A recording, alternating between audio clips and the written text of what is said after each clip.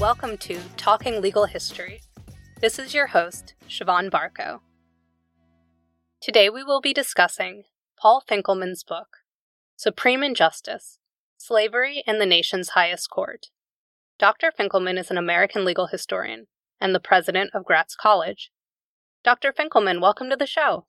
Thank you. It's a delight to be here. Could you begin the interview by saying a few words about yourself? Briefly, my academic training, I did a PhD in history at the University of Chicago, working under Stanley Katz, who is now at the Wilson School of Princeton and a former president of the American Society for Legal History, and John Hope Franklin, who was a president, I think, of almost every historical society but the American Society for Legal History. My dissertation was on the law of slavery. I later was a fellow in law and humanities at Harvard Law School. I spent about half my career teaching in history departments and half teaching in law schools. And now I am currently the president of Gratz College, which is the oldest independent Jewish college in the United States and is located in the greater Philadelphia area. So that's my background, and I'm happy to talk at great length about all of this. Could you tell us about Chief Justice Taney's personal positions on slavery and how this position interacted with his jurisprudence? So Taney grows up on a plantation on the eastern shore of Maryland. He comes from a very elite background. His family has been in Maryland since the 1600s. His father owns something between 25 and 30 slaves, which in Maryland is a substantial number of slaves. He grows up with great privilege. He attends college in Pennsylvania, at Dickinson College, which is pretty unusual at the time for somebody to go off to a private college. There were colleges in Maryland. By the time he's ready to go to college, he doesn't go to those. And he grows up with slavery. Slavery is part of his life, as is tobacco. At the same time, when he becomes an attorney, he seems to have some personal qualms about slave owning. He emancipates some, but not all of his slaves. Again, most of the biographers of Taney assert without very much research that he freed all his slaves. That's not the case. One of the best Taney scholars, Timothy Huebner, who's at Rhodes College in Memphis, has found clearly that Taney had slaves, and for doing this book, I actually did something that historians should do more often. I went to the census, and the census shows slaves living in the Taney household in Washington. So he has slaves. He doesn't have a lot of them. He owns slaves his whole life. In his early career, there again may be some evidence of personal qualms about slavery, so that he emancipates some slaves rather than selling them, so he may have some qualms about this. At this point in his career, he's a Federalist, and Federalists tend to be less pro-slavery than Jeffersonian Democrats. So that's part of his career. He famously defends a white Methodist minister who is prosecuted for allegedly giving an anti-slavery sermon at a public revival in Maryland. This is a man named Jacob Gruber. And again, people who are great fans of Taney talk about Taney as being anti-slavery. As legal historians know, people defend lots of people they don't agree with. So it's not about ideology. And furthermore, Taney's defense is really about the right of white people to talk about things. It has nothing to do with slavery. It has nothing to do with race or anti-slavery. Taney simply says Gruber has a right to express his religious views. This may, in fact, be much more a function of the fact that Taney is Catholic in an overwhelmingly Protestant world, and he is defending a religious minority, Methodists. It's hard to imagine today Methodists seen as a minority, but in the first part of the 19th century they were. And so he's defending the Methodist minister, but he's not defending the rights of blacks or slaves. If that was a anti-slavery moment, and I don't believe it is, it was the last anti-slavery moment Roger Taney ever has.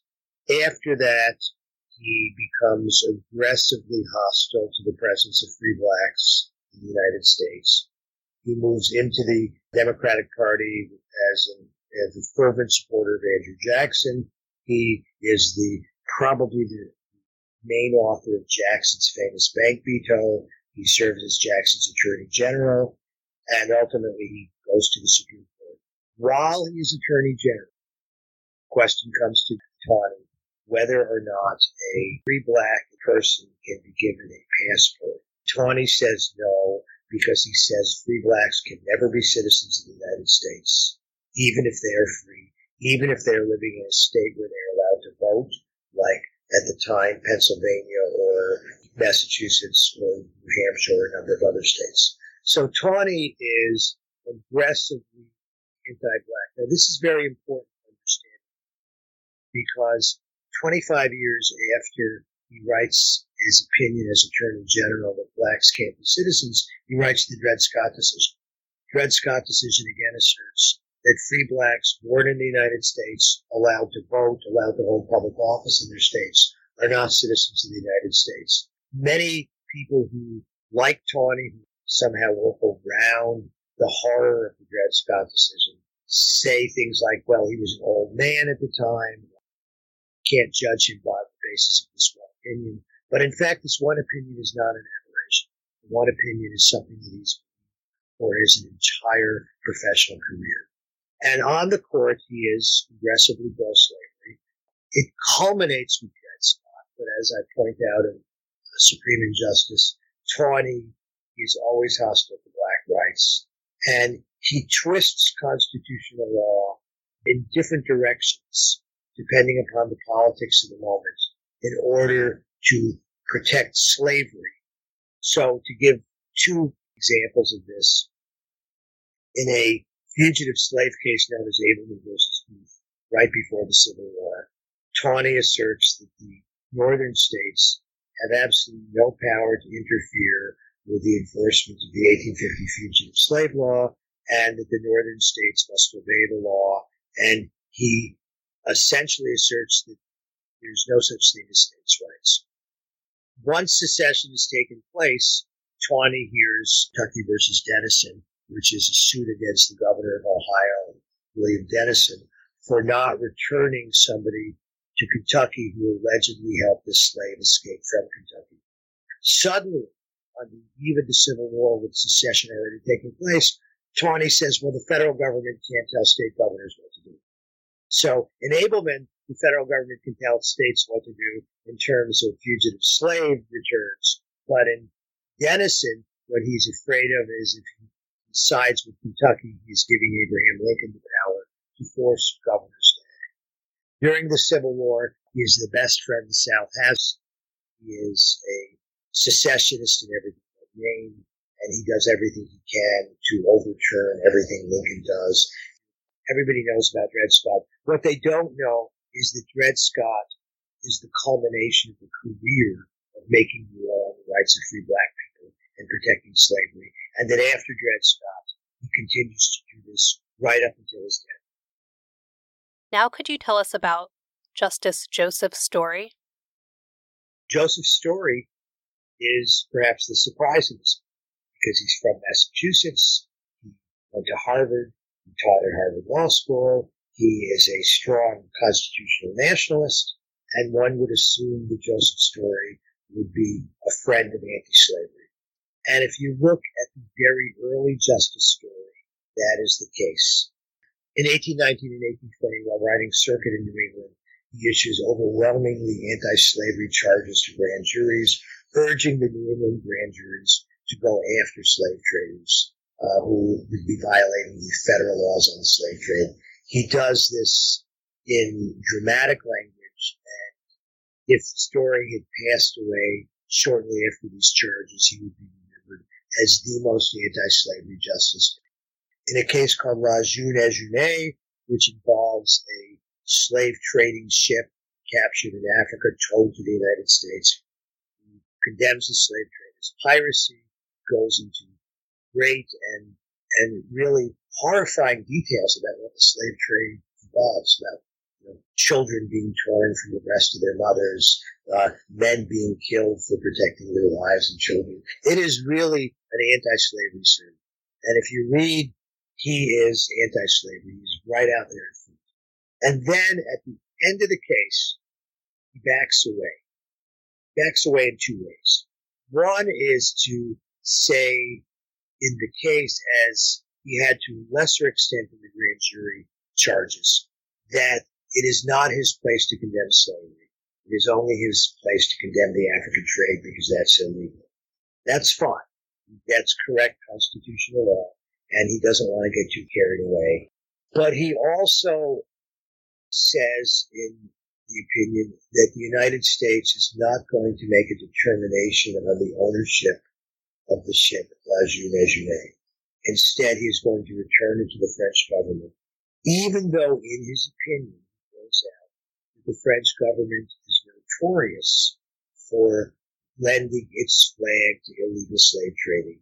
So in other words, he condemns France, in the opinion, for the way France behaves in suppressing the trade, but then in the end says, well, we'll let the French handle this. The likelihood is that La Jeune as a ship is returned to France and then is returned to the French residents of Guadeloupe and Caribbean who claim to be the owners of the ship. In fact, the overwhelming evidence is the ship is secretly owned by Americans and the French are simply phony owners for the purpose of engaging in the trade. I should add one other piece.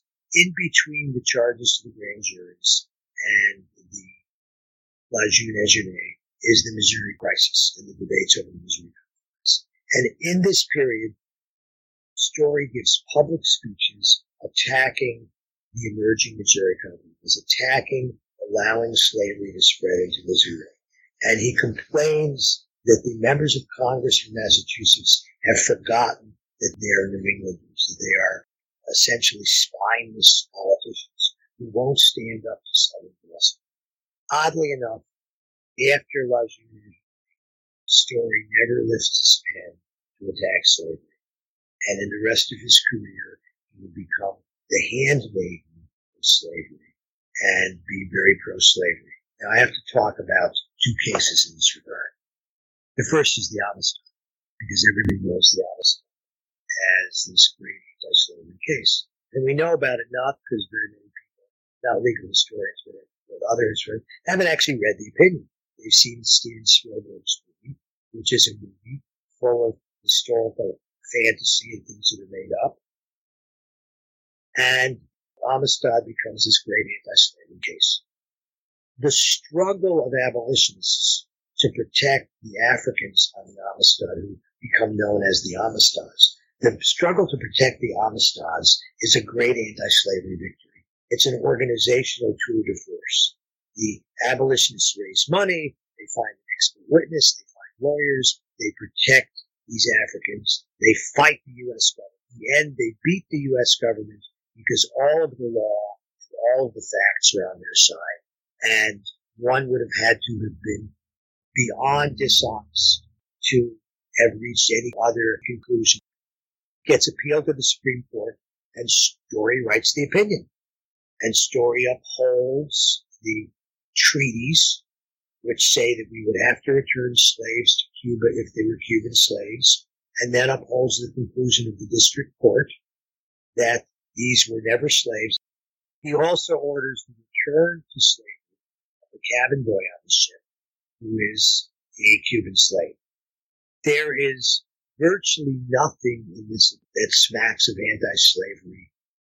Now, Story may have strategically decided this was the best way to decide the case. We don't know because we can't get into Story's head. However, the following year, Story decides Prigg versus Pennsylvania.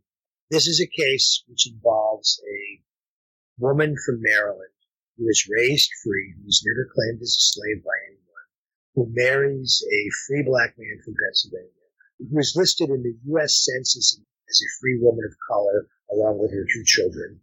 And that census was taken by the county sheriff in Maryland, so he believes she's free. Everybody believes she's free. In 1832, she moves with her husband back to his home in Pennsylvania.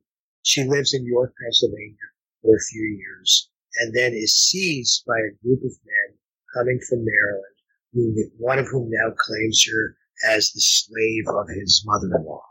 And the whole family is brought before a justice of the peace of Pennsylvania.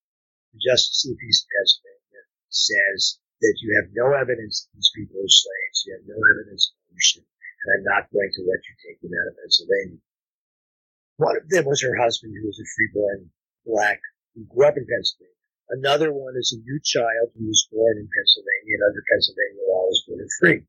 The woman's name is Margaret Walker. The Marylanders then seize Margaret and her children, but not Jerry, because they realize Jerry is a freeborn person. They bring her back to Maryland. She is eventually sold. Pennsylvania indicts Prigg and 3 other Marylanders for kidnapping. After a number of years of negotiations, Maryland returns only Prigg, and part of the deal is that Prigg will not be incarcerated if he's convicted. Prigg is convicted. Pennsylvania Supreme Court issues a pro forma affirmance of the case. Unfortunately, there's no opinion. I wish there were. It would have helped clarify things. And it goes to the Supreme Court. Story writes an opinion overwhelmingly pro-slavery and intellectually incredibly dishonest. He claims, for example, that every northern state Supreme Court that has heard a case under the 1793 Fugitive Slave Law has upheld the law. This is in fact not true. And in fact, a New York decision just a few years before this said that the Fugitive Slave Law of 1793 was unconstitutional. Story cites this to prove that northern courts believe it is constitutional. I can only imagine what Story would have done if a student in his constitutional law class at Harvard, which he taught when he wasn't sitting in the court, had written this, whether Story would have pounded the student for misrepresenting the word in the case. Nor does Story recognize the fact that the Pennsylvania Supreme Court has just upheld a law interfering with the return of a slave under the federal law because the Pennsylvania court has questions about the constitutionality of the law. Furthermore, a few years before Prigg, the Chief Justice of New Jersey, in an opinion which was not published but is in newspapers and readily available, had said that the 1793 law was unconstitutional. So Story, he misstates the facts of the case, and then he proceeds to conclude that the 1793 Fugitive Slave Law is completely constitutional, and that every northern jurisdiction has a moral and constitutional obligation to enforce it, although he does say because northern judges and police officials are not paid by the U.S. government, they can't be forced to enforce a federal law. This is the first anti-commandeering case in American legal history. So in Prigg, Story says the 1793 law is constitutional, but he then goes on to say that Southerners capturing their fugitive slaves do not have to follow the law. They have a common law right of recapture to seize a fugitive slave wherever they find the slave and have a common law right to bring their slave back to the South without any judicial superintendence, as long as they do it without the, quote, breach of the peace. This is sort of like the old philosophical question. If a tree falls in the woods and nobody hears it, does it make any noise?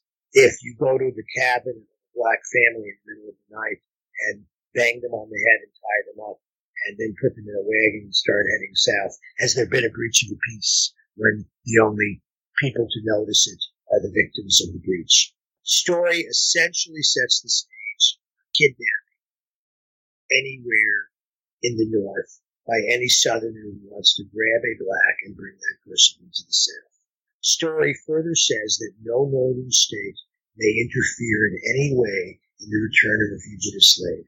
This means that if a slave catcher grabs a free black, the northern police officials cannot stop the person from being brought back to the South. Abolitionists believe that Prigg is the worst decision the Supreme Court has ever made until Dred Scott, and possibly for the actual lives of black people in the North, Prigg is worse.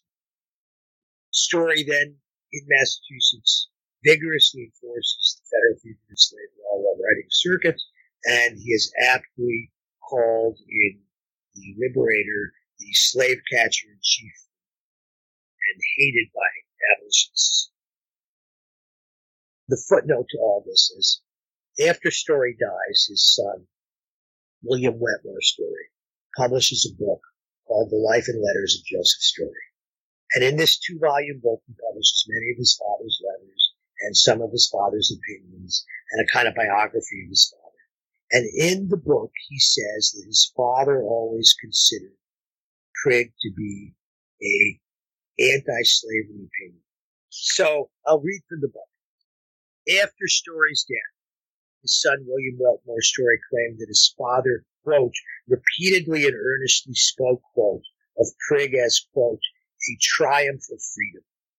And the reason it was a triumph of freedom is because William Wetmore Story said, because Story had said that the northern states could not be forced to return fugitive slaves and could not be forced to help in the process of returning fugitive slaves, that this was a triumph of freedom because northern states would run away from the law and the law could not be enforced without local help. There is not a shred of external evidence for William Wetmore Story's claim. To believe the claim, you would have to believe that a Supreme Court justice who spent his entire life dedicated to the rule of law sought to undermine his opinion in Prigg, even as he wrote the opinion. This is preposterous, and nobody could believe it because it's implausible. But furthermore, and this is kind of like the late night TV ads where they're selling you something and they say, wait, there's more. Well, here there's more. Because during this period, Story writes a letter to Senator John McPherson Berrien of North Carolina, in which he spends the first half of the letter talking about new laws needed for the judiciary. And William Wetmore Story publishes the first half of the letter in The Life and Letters of Joseph Story, showing how his father was always engaged in the legal system and the rule of law. He does not publish the second half of the letter. And clearly he knows about it because he published the letter but doesn't publish the second half. In the second half, Story offers a solution to the problem of Prigg. In other words, he says to Berrien that what Congress needs to do is to pass a law which creates federal commissioners and to confer upon these federal commissioners the power to do anything that state judges can do under federal law, such as enforce the 1793 law. And he tells Berrien that if you do this, you don't even have to mention the fugitive slave law, so it won't become politically obvious what you're doing. So here we have Story not seeing Prigg as a triumph, but explaining to a Southern senator that he realizes there's a problem with this case, but that there's an easy solution, so it won't be a triumph of freedom. It will remain a triumph of slavery. And this is Story's legacy. And it's very hard, I think, for scholars to wrap their heads around this, because Story is seen as the justice from New England. He's not. He becomes the pro-slavery justice who happened to have grown up in New England. And it's a tragedy. There are many explanations for this. One is simply that Story believed that he needed to do this to preserve the Union. But in the 1840s, there was no pressing secessionist movement, and Story could easily have written an opinion in which he supported the 1793 law and still said that states have a right to prevent kidnapping of their own citizens. He doesn't do that. Story is willing to throw under the bus, so to speak, 170,000 free black people living in the North.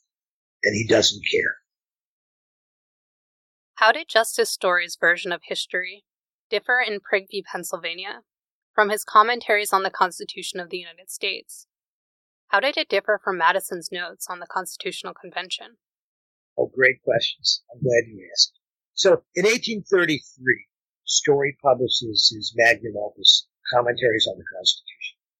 And in that book, he says that the Fugitive Slave Clause was essentially a gift that the northern states gave the southern states with nothing in return. And this was done because it shows that the northern states respected the southern institution of slavery. This actually happens to be true. And if you read Madison's notes on the Constitutional Convention, which appear 3 years later, that's exactly what happened. That the Fugitive slave clause is stuck into the Constitution at the very end. There's no debate. There's no argument. It's passed without even a vote. And there's no quid pro quo. It's not an exchange for anything. However, when he writes Prigg, he says that the Fugitive Slave Clause was an essential element of the Constitution, and without this clause, the Constitution could not have been signed or ratified, and was absolutely necessary. This is complete nonsense. There's not a shred of evidence for this. Furthermore, in the 1780s, there are almost no fugitive slaves, because the southern states are surrounded in part by existing slave states. So the slavery is still legal in Pennsylvania. It is completely legal in New Jersey. It's legal in New York. So to get completely away from slavery, a slave would have had to run all the way to Massachusetts or New Hampshire. Now, that's a very long run without railroads, without steamboats. Most fugitive slaves are inside slave states. They're not running to free states. And if they are running to free states, they're running to either southern New Jersey or southern Maryland, or maybe getting on a ship going to New York, which is still a slave state. Furthermore, a number of free states have already passed laws helping southerners return from slaves. So Story's claim in Prigg is nonsense. It's not based on anything other than Story's desire to convince the North to accept Prigg. And here's the difference. In 1833, Story is trying to get the South to go nationalist. This is in part in the wake of the nullification crisis with South Carolina, and Story is telling Southerners, look, we Northerners have always been good to you. We've always been your friends. You should love the Union. In Prigg, Story is trying to get Northerners to swallow a horrendous decision that jeopardizes the liberty of 170,000 Northern blacks, jeopardizes their white neighbors, jeopardizes communities. So he's telling the Northerners, you have to accept my version of history because it's the basis for you. He's lying. Now could you tell us about Chief Justice John Marshall's positions on slavery? John Marshall is the most interesting person in this book, I think. When I began this book, I knew what I was going to say about Story and Taney. I was less certain about what I would say about Marshall. This book stems from my Nathan Huggins lectures at Harvard University. And I gave the lectures, one on Marshall, one on Story, and one on Taney. And it took me a number of years to turn the lectures into a book because I was uncertain how to approach Marshall. Marshall didn't appear to have heard very many cases on slavery. He didn't appear to own very many slaves. And there were only a few slave cases to write about. I knew this because I'd read the biographies of Marshall. Finally, I did what I should have done at the very beginning, which is to, instead of reading the biographies, to actually look at Marshall's life itself. One of the things I discovered, and in fact, Marshall heard many cases on slavery. There are 14 cases involving black freedom come before the Supreme Court under Marshall. His biographers say there's only a couple. I don't know how they missed the other ones. They're as plain as day if you start reading U.S. reports. They are all there. Of these 14 cases, Marshall is the author of the opinion in 7 of them. In all 7, slaves lose, including cases where they had won their freedom in a jury trial, usually in the District of Columbia, by a jury of 12 white Southern men, some of whom would have been slave owners, in a court presided over by a slaveholding judge. Marshall always finds a way to reverse these decisions. In one case involving a statute, Marshall says that the statute be legitimately read one way or the other. And when you read this, you think, well, Marshall's going to fight for freedom. Instead, he turns around and decides that the person is still a slave and the master doesn't have to give up his property. In another case, there is a slave in Washington, D.C., whose mother turns out to always have been free. The Maryland court has ruled that the mother is free because she was always free. She was never a slave. Therefore, her son was not born a slave under Maryland law. And when he was sold to somebody who moved to the District of Columbia, he was illegally sold because he was illegally a slave. He goes into court in the District of Columbia and wins his freedom easily because the law in every southern state is the same. If your mother was not a slave, you can't be a slave. Doesn't matter if you're black or not. You only can be a slave if your mother's a slave. Chief Justice Marshall writes the opinion reversing this outcome. And he claims that the buyer of the slave has no privity. And it's not clear what the privity would be here to the Maryland decision. During the oral arguments, Justice Gabriel Duval asserts that under Maryland law, the rule is always the same. If the mother is proven to have always been free, the slave only has to prove descent. Duval had been Chief Justice of Maryland before he went on the Supreme Court.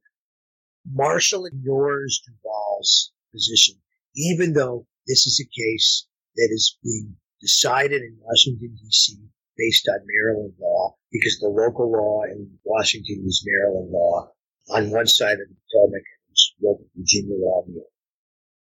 The former Chief Justice of Maryland is saying this is how we should decide it under Maryland law. Marshall ignores all this. Now, if in fact the owner of the slave had a complaint, he should have brought it to the person who illegally sold him the slave in the first place, because slaves are always warranted as slaves for life. The owner had an easy economic claim. Go back to the person who bought the slave from and sue that person for the value of the slave, because the person wasn't a slave at all. But rather than follow Maryland law, or what would have been the same in Virginia law, or what would have been the same in any slave state in the United States, Marshall finds a way to uphold the slave status of somebody who was born of a free mother. There is no other case like this in the United States. It is simply an outrage on due process and fundamental justice and the rule of law. The following year, there's another case based on Maryland law known as Nema Queen. Nema Queen claims to be the descendant of a woman who was also free. She wants to bring the case in the District of Columbia courts because that's where she lives, but it's based on Maryland law. The District of Columbia judge will not allow her to introduce hearsay evidence. Marshall upholds this, saying that if hearsay evidence is used, then all property in the United States would be jeopardized. Duval writes his only dissent in his career on the court, a scathing dissent, again pointing out that under Maryland law, slaves are always allowed to bring hearsay evidence into court, because as Duval says, it's the only evidence they have. And then the jury can decide the value of the evidence. But you don't take the only evidence away from slaves that they have. And he points out they don't have any other evidence because we don't allow them to read and write. They can't bring in documentary evidence. Again, had the case gone the other way, it didn't necessarily mean Nema Queen would be free. It would only mean she got her day in court. Marshall would not allow this. Now, there are 7 other cases involving black freedom. One is decided by Justice Johnson, and the black loses in that case. The others are decided late in Marshall's career, when he no longer dominates the court. And in those cases, black freedom is upheld. 2 of them are written by slaveholding justices. So it's not about whether you're a slaveholder or not. It's about whether you're John Marshall or not. And this leads to the other profound discovery in this book. Every single biographer of John Marshall claims that he owned about a dozen house servants, as they're often called, in Richmond. There is one scholar who's written that John Marshall owned no slaves at all. I don't quite understand why that scholar reached this conclusion. It's written, and it's in one of the Oliver Wendell Holmes devised histories of the Supreme Court. But everybody else said he owned a dozen slaves. I read his will very carefully. In his will, he names a dozen slaves. It actually names 15, plus unnamed children of another slave. So it's 18. Then he proceeds to divvy up the rest of his property. He gives land to one son, gives land to a nephew, says he was going to give land to another son, but instead he's going to put it in trust. And in all 3 of these bequests, the land includes the slaves living on the land. After some significant research in census records and property tax records, and here I was aided by a woman named Candace Gray, who was a graduate student at Morgan State University, who helped me do this research, and I owe a tip of the hat to her. From this research, I conclude that John Marshall, at the time of his death, owns between 150 and 200 slaves. In addition, by this time, we know that he has given at least 27 slaves to one son, that he has auctioned off a number of other slaves for another son, that he probably gave as many as 40 slaves to another son, and he probably gave other slaves to other sons. So John Marshall has been buying slaves his whole life.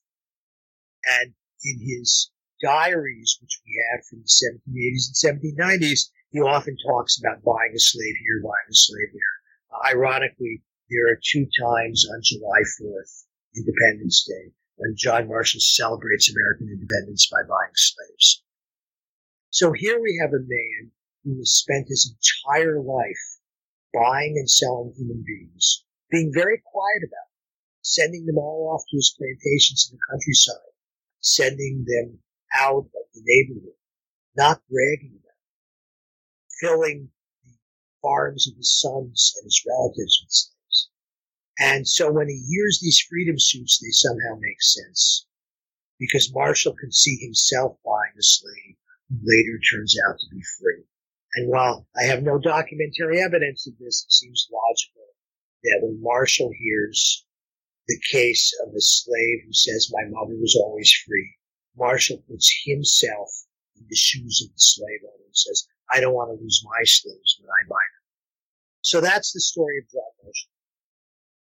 Could you discuss why the Constitution was a pro-slavery document, but still allowed for ways to hem in slavery, prevent its expansion, suppress the African slave trade, and protect free blacks? And what might have happened if Chief Justice Marshall, Justice Story, and Chief Justice Taney had made different jurisprudential choices in mediating between slavery and freedom in American law? As I've written in many other places, including my book Slavery and the Founders, this Constitution is pro-slavery. It protects slavery at every turn. It gives the South extra representation in Congress for its slaves. It gives the South extra votes in the Electoral College because that's based on the 3/5 clause. It promises federal support to suppress slave rebellions, which takes place during Nat Turner's rebellion, during John Brown's reign. It promises that fugitive slaves cannot be freed, but should be returned on demand. And as a government of limited powers, it prevents the national government from ending slavery. It would be easy to simply say, well, the justices on the court were simply implementing a pro-slavery constitution. But even within these pro-slavery provisions, there is room for compromise. There is room for mediating between slavery and freedom. So if we think about Craig versus Pennsylvania, Story could have written that yes, the fugitive slave law is constitutional. Yes, masters have to have a right to recover their fugitive slaves.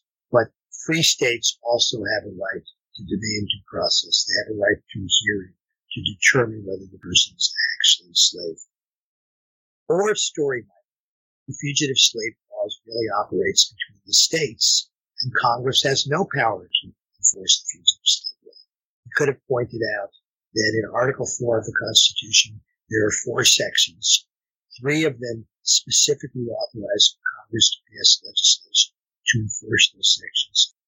The other section, which includes the fugitive slave law, has no enforcement provision whatsoever. Similarly, Congress has the power after 1808 to end the African slave trade if it so desires. It does so. Nevertheless, in every single slave trading case where John Marshall writes the opinion, the slave traders are not punished, and the illegally imported Africans remain slaves. Even in cases where lower courts have declared that the illegally imported Africans should go back to Africa because they're free, Marshall finds ways to overturn this. So the court could have been more vigorous on the African slave trade. And that would not even have upset the sectional balance. Because with the exception of a few extremists in South Carolina, Louisiana, and Mississippi, nobody in the South is demanding the reopening of the African slave trade. Marshall could have been very hard on enforcing the African slave trade. So there are lots of ways in which the court provided us with the jurisprudence that would have mediated slavery. And that could have had a long-term effect on the nation. Because if Southerners had known from the very beginning that slave-owning justices like Marshall were going to be fair about issues of slavery, then perhaps the Southern attitude that we get everything we want, we always win, would not have become ingrained in Southern politics. And Marshall, who is, after all, a Virginian and a slave owner and a person who does not like the presence of free blacks in the United States, had asserted this sort of jurisprudence. We could have had a very different history. All right. Well, I really want to thank you for being on the show today. You're very welcome. It's been a delight.